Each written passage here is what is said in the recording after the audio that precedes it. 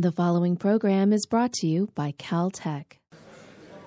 So it's a pleasure to introduce Marco Tantardini. As I mentioned this morning, Marco was part of the initial formulation of this whole proposal that we made to CAC. He introduced the concept to me and helped contact many of the people who are here. And he's really been entrepreneuring this activity as an independent. He's worked at the Planetary Society as a Planetary Society intern. Then he went up to Ames. I don't know what you were up at Ames, but I remember we worked him up at Ames for a couple of months, and he's gotten his master's in astrodynamics with missions to Lagrange points, and has been working on the whole issue of trajectories that go to the Lagrange points. And in addition to that, he's an entrepreneur starting a business in jazz radio. But he's not going to talk about that now. He's going to talk about the low energy trajectories to Lagrange points.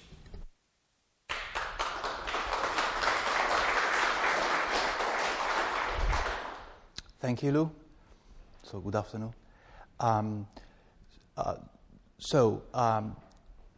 This workshop is about moving a small asteroid, and as Lou mentioned this morning and as John mentioned this morning, we're going to consider a different destination. A previous study at JPL considered ISS as a potential final destination for the small asteroid. But from tomorrow on, we will discuss other destinations as Lagrange points. It could be Sun-Earth Lagrange points and Earth-Moon Lagrange points. And so during my presentation, I will give a definition for those of us that don't know what a Lagrange point is, of Lagrange points. Then I will talk about orbits, about these Lagrange points, and the invariant manifolds that are connected to orbits about these points, and that are the reason of these potential low-energy trajectories. Then I will talk about why moving a small asteroid to a Lagrange point of the Earth-Moon system or of a Sun-Earth system.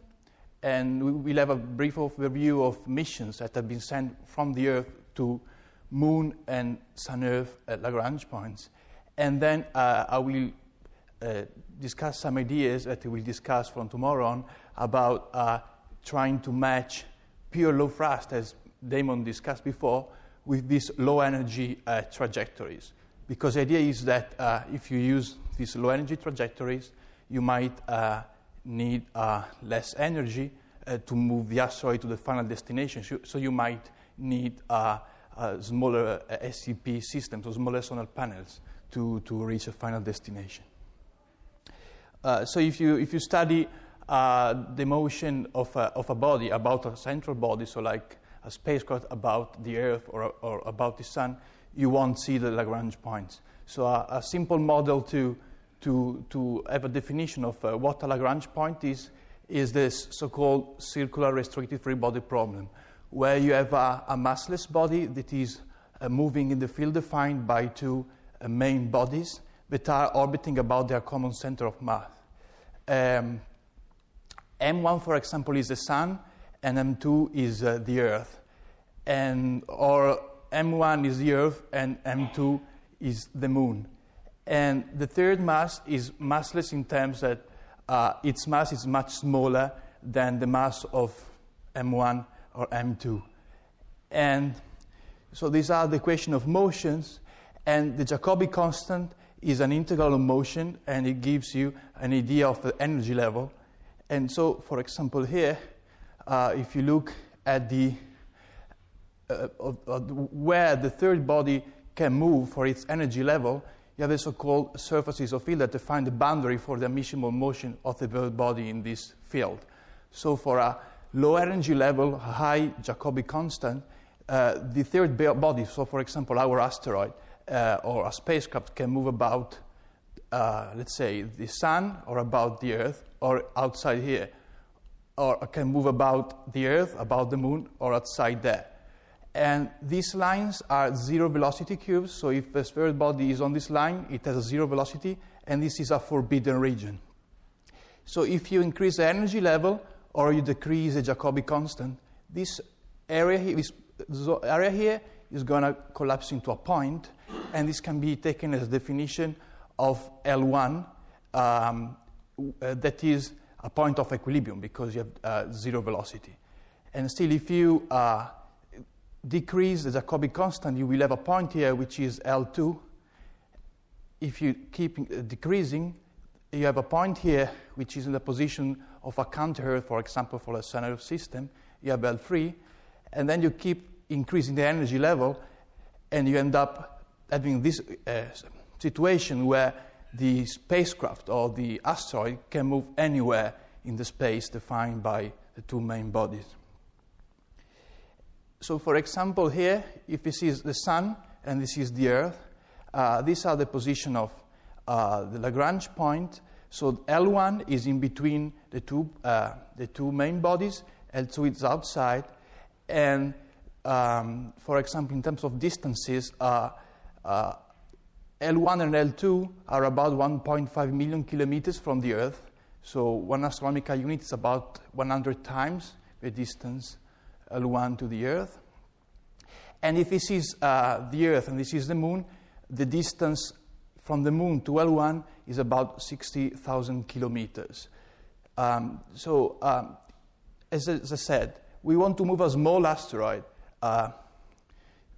If we move it to a Lagrange point, it could become a potential destination for human exploration, and it's something that I will discuss later. But if you study the stability of these Lagrange points, the collinear ones are a point of unstable equilibrium, while these two are point of stable equilibrium. So if you put an object here, it will stay there, but a small perturbation will take it away from its position of equilibrium. But you can exploit the instability to have orbits that tend to this libration point, or even to orbits about the Lagrange point. So, for example, here for the Sun-Jupiter system, the Jupiter is around here. This is the forbidden region for a given energy level, and this is an orbit about the L2 point of a Sun-Jupiter system. And so, as you can see here, if your object is in this tube or in that tube, these trajectories tend to the orbit about this Lagrange point. So, for example, for our asteroid return mission, if we manage to insert the asteroid into this tube, then it will go naturally into an orbit about the selected Lagrange point. This is due to the fact that in the circular restricted free body problem, the reference frame is rotating as the smaller primary. And so, for example, here, this system is rotating anti-clockwise. So an orbit here has a distance from the Sun which is smaller than the distance the distance of Jupiter from the Sun. So this is faster, so it will tend to the orbit here. This has a distance which is bigger, so it is lower, it will tend here. And the same here. This is smaller, so it's faster, it goes away. And this is bigger, so it's slower, and it goes away. So why moving an asteroid to a Lagrange point? Well, in terms of trajectory designs, there are three parts. There's a robotic mission where you launch a spacecraft from the Earth and you send it to an asteroid. Then we have to come up with a capture mechanism. And then there's a second leg where you move the asteroid to the final destination. And if you move it in a region that is appealing for a manned mission, then you can have a third mission design study, which is the trajectory design from the Earth to the asteroid. So if you study here, for example, a classical Hohmann transfer from LEO, from an orbit of about 400 kilometers from the Earth, to a Lagrange point, you will see that the delta V to launch from the Earth to arrive in L2, for example, of the Sun-Earth, or to L2 of the Earth-Moon, or to L2 of the Earth-Moon, the first delta V is about the same, so they want to leave the orbit about the Earth. But the delta V to stop in the Lagrange point, where we might put the small asteroid, is different. And for Sun-Earth L2, it is much smaller than for Earth-Moon L1 and L2. And so, for example, now at NASA, at least from as long as I know, it's what you can read also on papers and newspapers, the goal is to send humans to an asteroid by 2025, by 2030, and the mission should last not more than 6 months. And since we are going to such a long mission, there's a constraint of having a target asteroid that should be at least 50 meters big. And so far we have just found 3 asteroids which have even just few windows, so we can go to 2009 OS5 either in 2020 or in 2036, or to 1999 AEO10 in 2025, or to 2003 SM84 in 2046, which is pretty far in time, in 6 months. But if we manage to move a small asteroid, for example, to Sun-Earth L2, to go there, it takes about 40 days. And so, it will, for the full mission, it will take about 80 days respect to 180 days. And since it's put in Sun-Earth L2, you don't have constraints in terms of windows. You can go there whenever you want. And keeping the small asteroid into Sun-Earth L2 or into an orbit about it, in terms of station keeping, is very cheap. So if you manage to capture the asteroid and move it there, then keeping it there is pretty easy. So just to give an overview of missions that so far have been flown to liberation points, the first one was the International Sun-Earth Explorer 3 that was launched in 1978, and that might come back to Sun-Earth L1 in 2014 if we perform a sort of maneuver. In 1995, SOHO, the Solar and Heliospheric Observatory, has been sent into an orbit about L1, as ACE, for example, is about Sun-Earth L1. But all these missions have been sent from the Earth to a liberation point. What we are trying to do is to move an object that is in deep space, it's in natural orbit, to a Lagrange point, which is something different. So, for example, this mission, Genesis, that was studied here at JPL and Caltech, was the very first mission that was completely designed using the so-called dynamical system theory. So here, in principle, here you were using the invariant manifolds I talked about a few slides ago. So here, the spacecraft was launched from the Earth. It was inserted into a trajectory which was tending naturally into an orbit about Sun-Earth L1. And then, using this instability, the trajectory went into the unstable manifold that was passing about Sun-Earth L2, and it had an orbit that was colliding with the Earth. This was a sample return. So in principle, to perform all these maneuvers, you didn't need any extra delta V.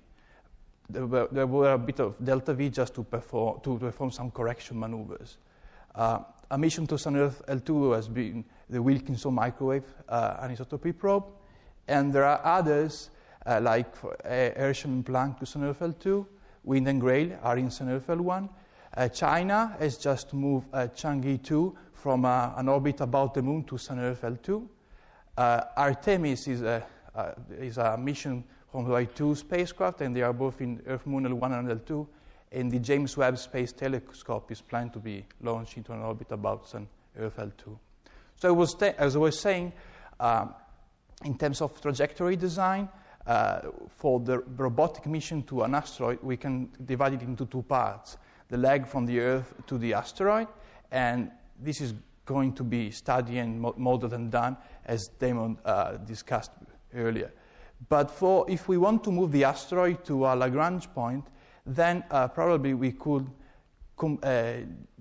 find a new way of moving it. So not just pure low thrust, but using these trajectories that tend naturally to the final destination. So here, for example, this is the Sun, and this is the Earth.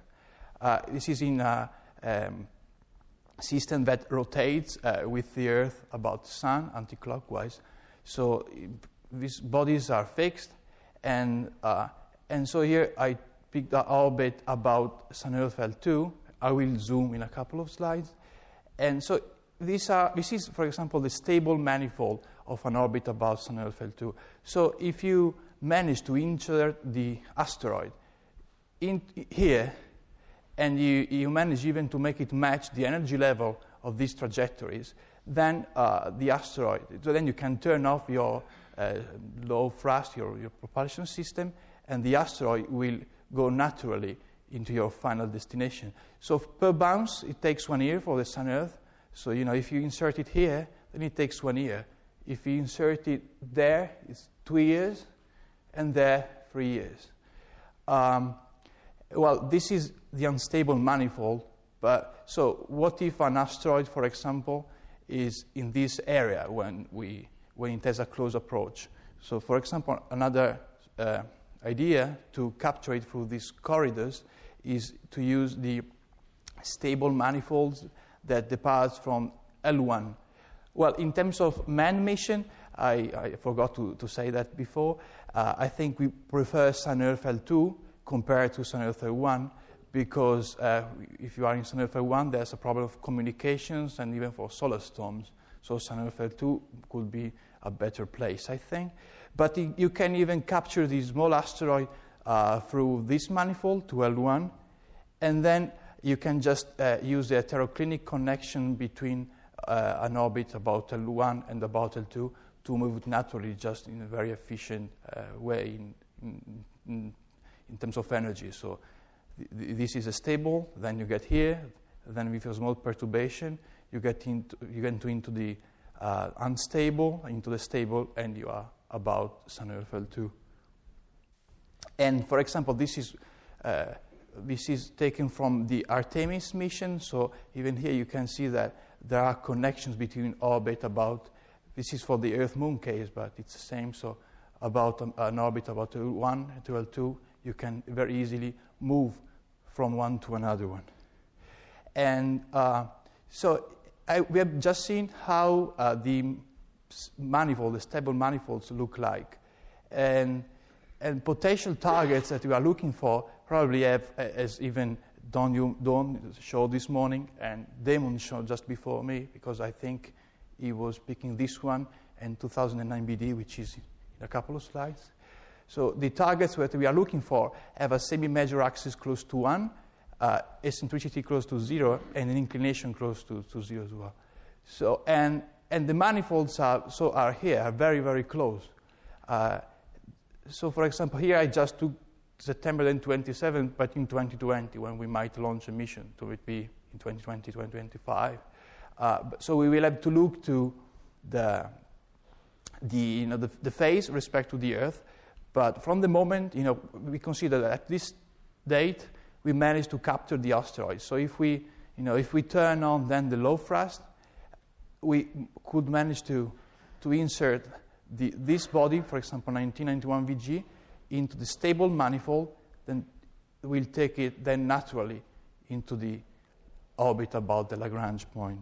And probably, so if our target is a Sun-Earth liberation point, since it's more energy efficient than taking an asteroid into an Earth-Moon liberation point or into a smaller orbit about the Earth, we might have already few targets that could be moved with 40 kilowatts of power.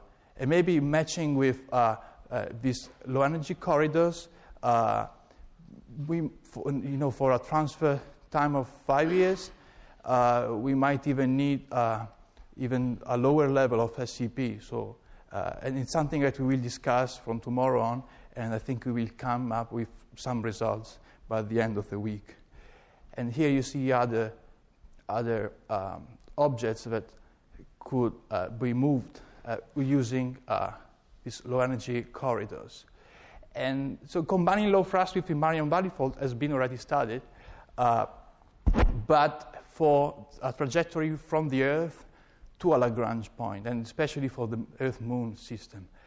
So studying how to insert an object, in this case an asteroid, through low thrust into the manifold from deep space to a Lagrange point is something that is new, but we can definitely do it. So here, for example, Mingotti in 2006 studied how to launch a spacecraft in an orbit about the Moon, and here he put it into an orbit about L2 of the Earth-Moon system. And, well, you can even just perform, a Hohmann transfer, the burn here to stop.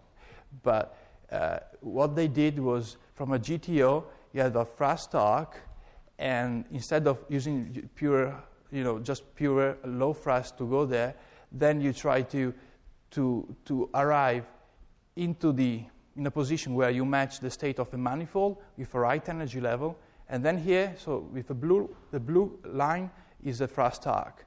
Then you manage to reach the manifold, you turn off your engine, you have the right energy level, and so then naturally you go to the destination you were looking for. Of course, this technique takes more time, so instead of going to the Moon in 5 days, it takes a few months, but you save propellant. And for our case, if the asteroid is close to the Earth, so as I showed before, in 1 or 2 years, the manifold can take it back to the orbit about Sun Earth L2. So just to conclude, what is going to be discussed with Damon, with Nathan Strange, with Pedro Llanos, and others that will participate to this workshop from tomorrow morning. So an idea to move an asteroid to a Lagrange point is to try to look at a technique of matching low thrust with stable manifolds. And first we have to look to the Sun-Earth case, because if you put an object into a Sun-Earth libration point, then that is a gate even for the Earth-Moon system. So, and that has been studied even here at Caltech 10 years ago. So then if the object is in Sun-Earth libration point, then if you want to move it to Earth-Moon libration point, it's very straightforward. But as I showed before, probably for the manned mission potential, Sun-Earth L2 is more interesting, both because it will be a first step into deep space.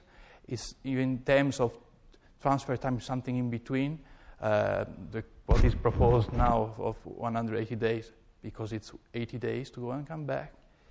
And so if you manage to combine low thrust with invariant manifolds, we might find that we already have targets that can make it, that we can move, and maybe you might need, for a given target that you select, you might need a smaller SCP system, so you might have a smaller spacecraft, smaller panels, and a mission that could be simpler and cheaper. So thank you very much for listening. This program is brought to you by Caltech. Visit us at caltech.edu.